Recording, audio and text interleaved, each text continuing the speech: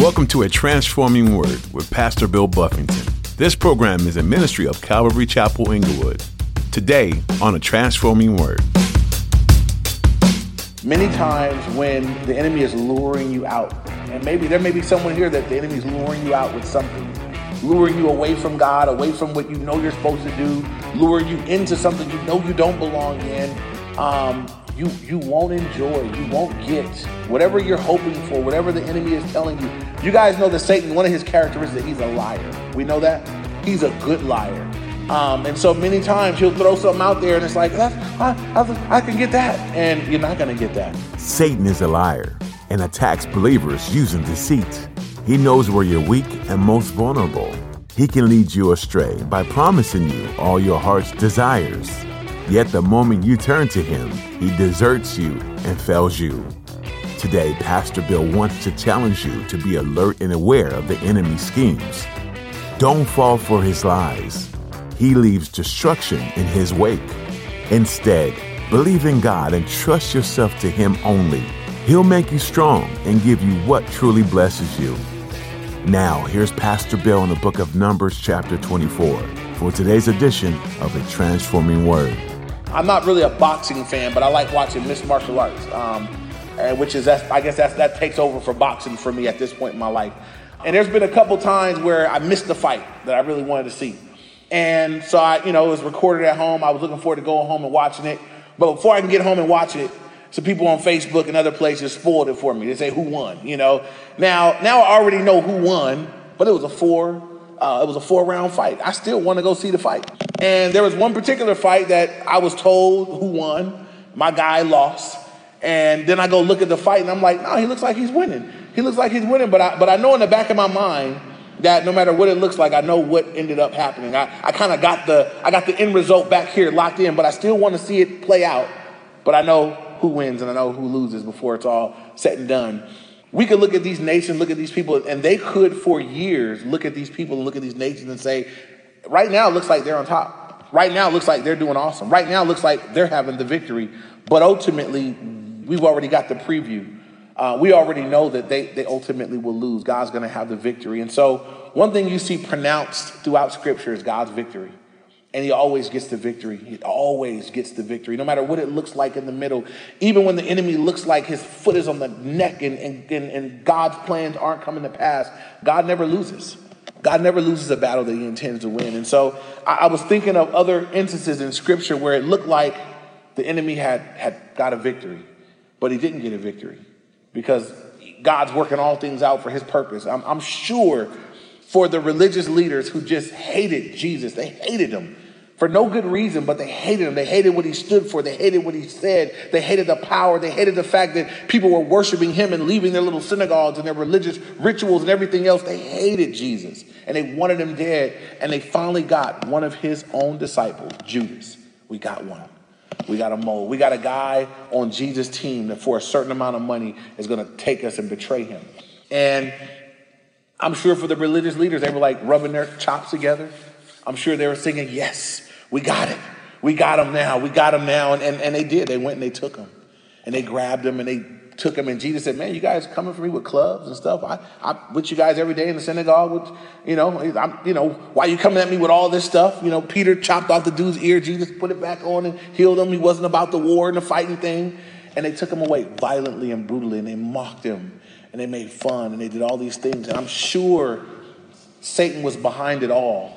And I'm sure as Satan is watching those things transpire, there had to be in his mind the idea that I'm going to stop him from doing what he said he was going to do. I'm going to put an end to Jesus. And he finally gets him on the cross and he hangs him there and he dies. And I'm sure, I've watched the movie, The Passion of Christ. I'm sure in the same way when the Bible says when one person repents, that all of heaven rejoices. I'm sure that Satan and the demonic realm rejoiced in the moment of his death.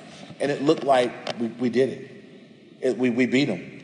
And it would have looked like, as the disciples who were discouraged and distraught and bummed out, they were like, even when Jesus was on the road to Emmaus, they said, man, we had hoped that he was going to do all this stuff, and now he's dead, gone. He died. And it looked like the enemy had his way. And one thing that transpired is Jesus rose from the grave what looked like defeat was now even greater victory. Not only did he demonstrate he had power over death and power over the grave, that now he says that same spirit that raised me from the dead, you have it. Now everybody that believes in me has it. We all have life beyond the death. We don't have to walk around afraid to die. We don't have to walk around with fear of death. We know that we shall live. And so he took something that looked like Satan had his way. He said, nope, that's going to be my victory. And so as I read this here and I look at the enemies of God, and we'll talk about a couple of them where kind of more fixtures as enemies against the people of God. There is no enemy of God that wins or stands. They all lose. They all fail. They all get wiped out ultimately. And so look at verse 20. It says, then he looked on Amalek, and he took up his oracle and said, Amalek was first among the nations, but shall be last until he perishes. And this was a group that over Israel's history they had issues with. Saul, when he got brought in, but God told Saul, I want you to go utterly wipe out the Amalekites. And some people have an issue with those kind of stories in scripture. Like, what kind of God calls for the murder of everybody, men, women, children? He said, wipe them, utterly destroy them. He said, don't even keep their animals. Just wipe them all out. Why would he do that? Because of what they believe and what they stood for, and it ran deep. He said, they need to be wiped out as a people. He'd already called for their extermination. It'll happen. And Saul went, and Saul didn't obey the Lord completely. He kept back the king, and he kept back some of the animals, and he blamed it on the people. When Samuel, the man of God, went out to confront him, he says, hey, what is the bleating of sheep that I hear? And right away, Saul does. The people, they wanted to keep it to sacrifice. And God said, man, forget your sacrifice. I'm paraphrasing. But God says, obedience is better than sacrifice. And it was for that reason that the kingdom was ripped away from Saul. And God said, you're not going to be king of Israel anymore. And it damaged his relationship with the Lord. And God raised up someone else to come in and do battle. The Amalekites, as far as typology, they're a type of the flesh. It's a really awesome picture there because the flesh, if you don't kill the flesh, guess what the flesh will do? It'll kill you. And that's exactly what happened to Saul. Saul is in war one day. He's losing in war. He falls on the sword, but he doesn't completely die. And he wants to get killed. He wants to, die off. And someone comes by and he wants this guy to thrust him through with the sword. And he asks him, where are you from? Guess where the person that ended Saul's life was from? Amalek. And that's who ended his life. And it's the same thing is true when it comes to the flesh. If either we're going to kill the flesh or the flesh will rise up and kill you. It's a fight to the death. One of us got to die. And so Amalek would be an enemy of God, but they're a defeated enemy. And so they're named here, verse 21. Then he looked on the Kenites, and he took up the oracle and said, firm is your dwelling place, and your nest is set in the rock. Nevertheless, Cain shall be burned. How long until Asher carries you away captive? And so he speaks of Kenites, speaks about Cain being carried away, or Asher. It's going to be, Cain shall be burned.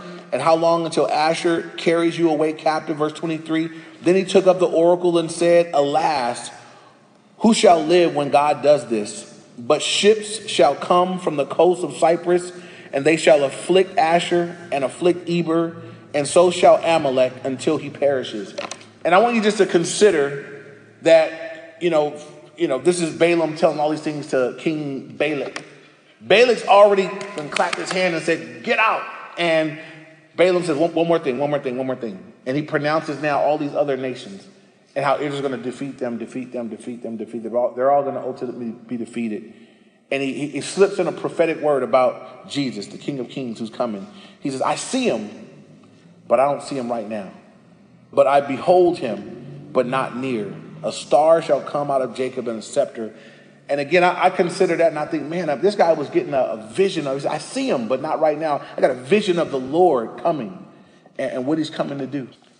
My mind would think that would be enough to say, oh, man, I'm thinking he should repent. I'm thinking that would be enough to just bring about a repentance, that he would stop what he's doing, but he doesn't. He continues on what he's doing. And look at verse 25. It says, so Balaam rose and departed and returned to his place. Balak also went his way. And as it looks like the thing ends right here, so they both end up kind of departing and going their way. And I want you to note that neither one of them got what they wanted. What did Balak want? He wanted Israel cursed. Well, he didn't get that. He got something far bigger. Israel got blessed and blessings upon blessings pronounced upon them. He didn't get what he wanted. Balaam wanted some money and some honor.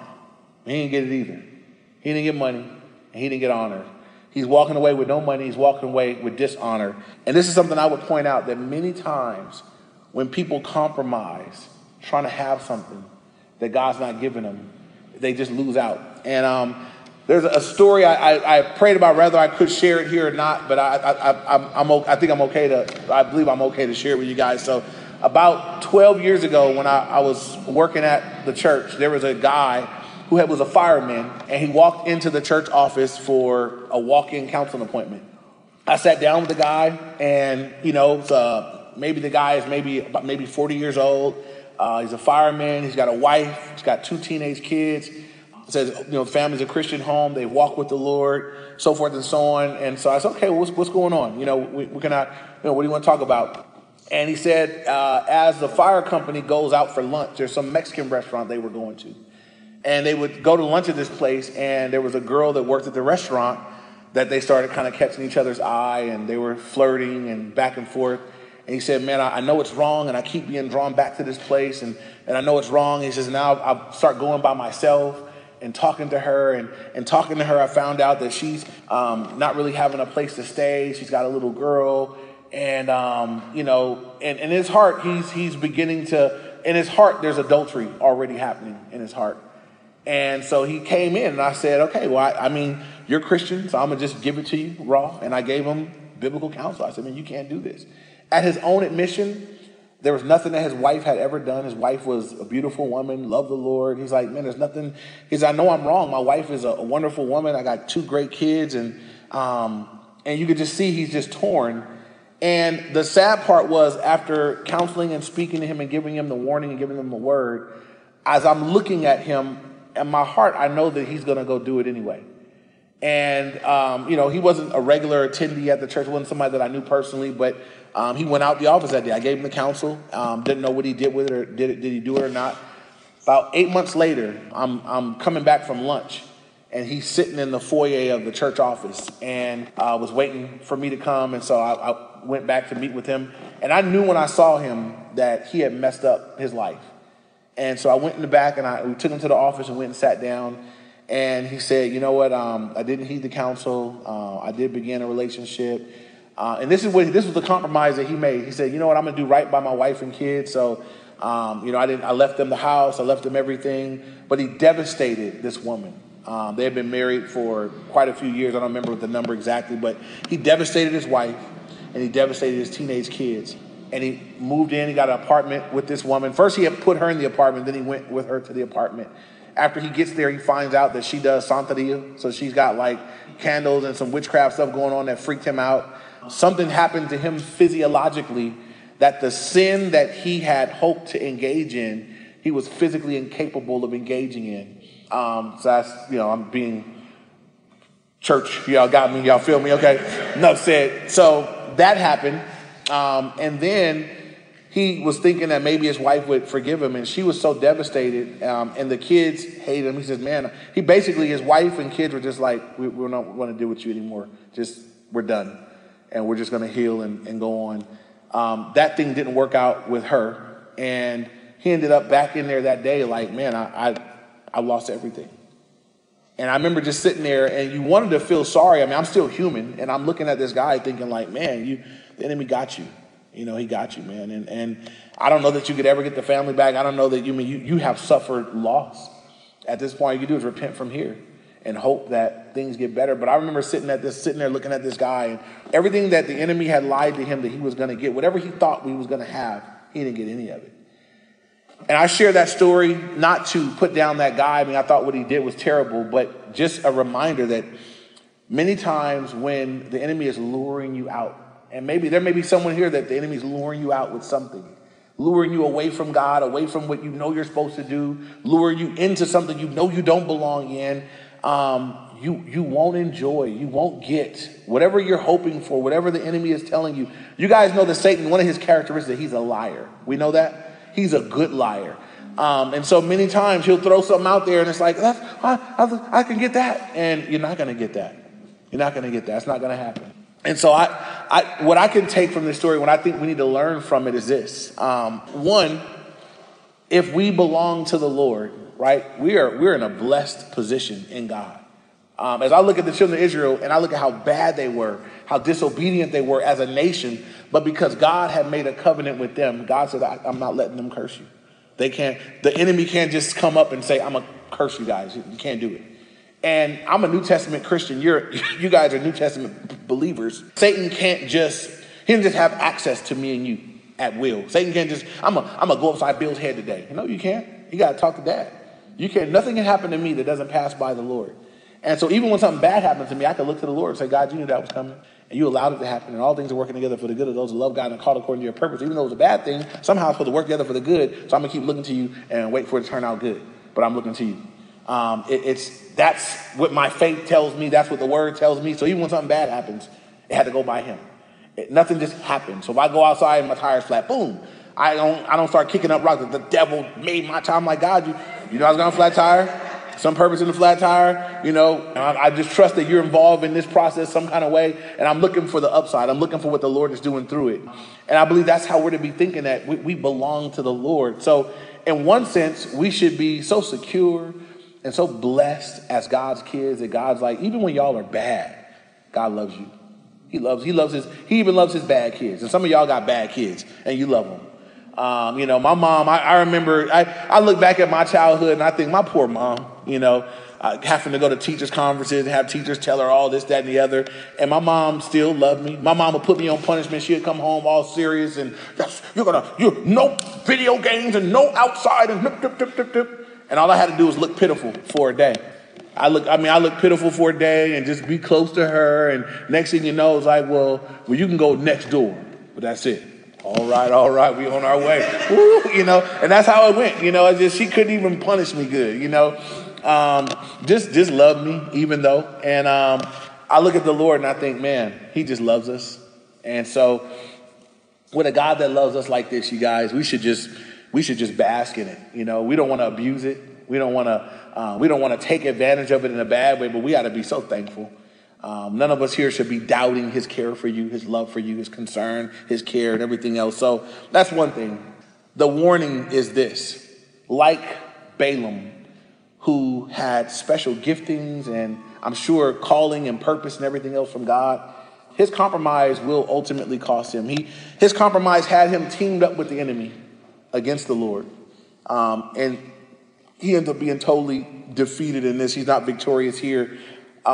And I will point out one last warning. What the enemy could not do to Israel in pronouncing curse upon them, they got Israel to bring it upon themselves through living in disobedience. So as Israel would stand with the Lord, the enemy couldn't touch them. They were untouchable. When the Bible says that no weapon formed against me shall prosper, against you shall, that was them. The enemy couldn't get them. But as they gave themselves over to the enemy, as they gave way to the enemy, they brought it upon themselves. And we're going to see next week that they end up being seduced into sexual sin, first off, with women that worship idols, and then from the sexual sin into idolatry. And thousands of them are going to die, and God's going to pour out his wrath against them. And so what couldn't be done here is, Balak's trying to get a curse pronounced. They couldn't get it done there, but it was accomplished through their disobedience. So too for you and me. As you walk with the Lord, it's like walking under a covering, safe, covered. The enemy does not have free reign or access. But you can step out, and I can step out from underneath that covering. If I walk outside and it's raining and I got an umbrella over me, everything around me is wet but me because I'm covered. But if I remove that umbrella, I'm going to be wet like everybody else. And for those of us that walk with the Lord, there's a covering. As I walk with the Lord, I'm not just free game for the enemy. I'm covered. But if I can step out from under that covering and go out there and dabble where I don't belong, and do the things that I don't belong doing, and go to places where I don't belong being, I'm stepping out from under that covering. And I make myself available. I put myself in harm's way. In the same way that Balak wanted to curse this people, but it would ultimately backfire. It wasn't something that he could do. He couldn't curse this people that God had blessed. And we looked at how Judas, and we talked about how Judas had betrayed the Lord, and just how much was working in the demonic realm to bring Jesus down, but how he couldn't be defeated. It couldn't be done. And we remember his death, and we know that he voluntarily died for us, right? He gave himself up. But sometimes we forget, why were they wanting to kill him? When you go look at the life of Jesus, right? I look at the life that he lived. He healed people that were sick. He cast out demons of people that were possessed. He fed hungry people for free. Why would you want to kill a guy like that? Unless it's just inspired by the devil. There wasn't really anything not likable about Jesus, other than he was disagreeable to the enemy. And when you step back and just look at his life, you think, what is it that they hate about him so much? I mean, how would we feel about a guy that stepped in? Somebody came into Inglewood and started healing sick people and casting out demons. Your demon-possessed kids are delivered, and I mean, everything. Feeding people for free at the park over here, did a miracle and multiplied food. I mean, we would be maybe at least amazed. We may be interested. There'd be a lot of things that we might feel, but it wouldn't be hatred. I wouldn't say, I hate that guy feeding all these people, casting out all these devils. Where did that come from? That came from the enemy. The enemy hated him. And look at the vein that he used to push that agenda forth, religion. And I would just say this on that, right? Satan's the master counterfeiter. There's only one, I won't even say one religion. There's only one way to have a relationship with the Lord, and it's through the person of Jesus Christ. In the old covenant, there was a way to have a relationship with God, and God dictated that through the word. And in the New Testament, the new covenant, there's a way to have a relationship with God, and Jesus is it. The only way, the only truth, the only life, the only way to the Father. And so we live in a world right now that's where does all the religions come from? Where's all the confusion? Where's all the different things? Where's that stuff originate from? It comes from, I believe those things are demonically inspired. And the interesting thing with most world religions, no one holds fast like Christians do, because we have the truth, right? You take someone that's Buddhist and whatever, and they're a lot more likely to say, you know what, you could be that and I could be this, and we can kind of come together. And they don't feel so strongly that it's got to be this way. Everybody else seems a little bit looser, but guess who ends up looking like the narrow, bigoted, bad guy? You and me. You're saying your way is the only way. That's so arrogant. What about these? You're saying all those people are wrong? Yes. I'm not really saying it. God said it. But that's how we end up. So I look at what happened in Jesus' day. I look at what happens in our day. And we got to be very careful that the thoughts and the ideas and the mentality of this world doesn't creep into us. That I realize that, what, it was narrow then, it was narrow now. They hated Jesus, they're going to hate us. That's what Jesus told his disciples. They hated me, they're going to hate you. Right? The people that hated me, the religious folk, if you look like me in your era, they're going to hate you too. So don't feel bad. Don't feel bad when people get mad at you. I disagree with you. And that's okay. They disagree with Jesus too. I'm good. We're on good ground. The Bible actually says you need to be concerned when all men speak well of you. When everybody think you great, which is what some people want to be liked by everybody, God said that's when you really need to be concerned. When everybody thinks you're a great guy, a great gal, all them non-believers think you awesome, all them people you disagree with think you great, something's wrong with you. Because everybody didn't think Jesus was great. We're celebrating his victory. It was a victory that he made it to the cross. And even though the enemy looked like at the cross he was getting a victory, that was God's victory because sin was being paid for and was being dealt with.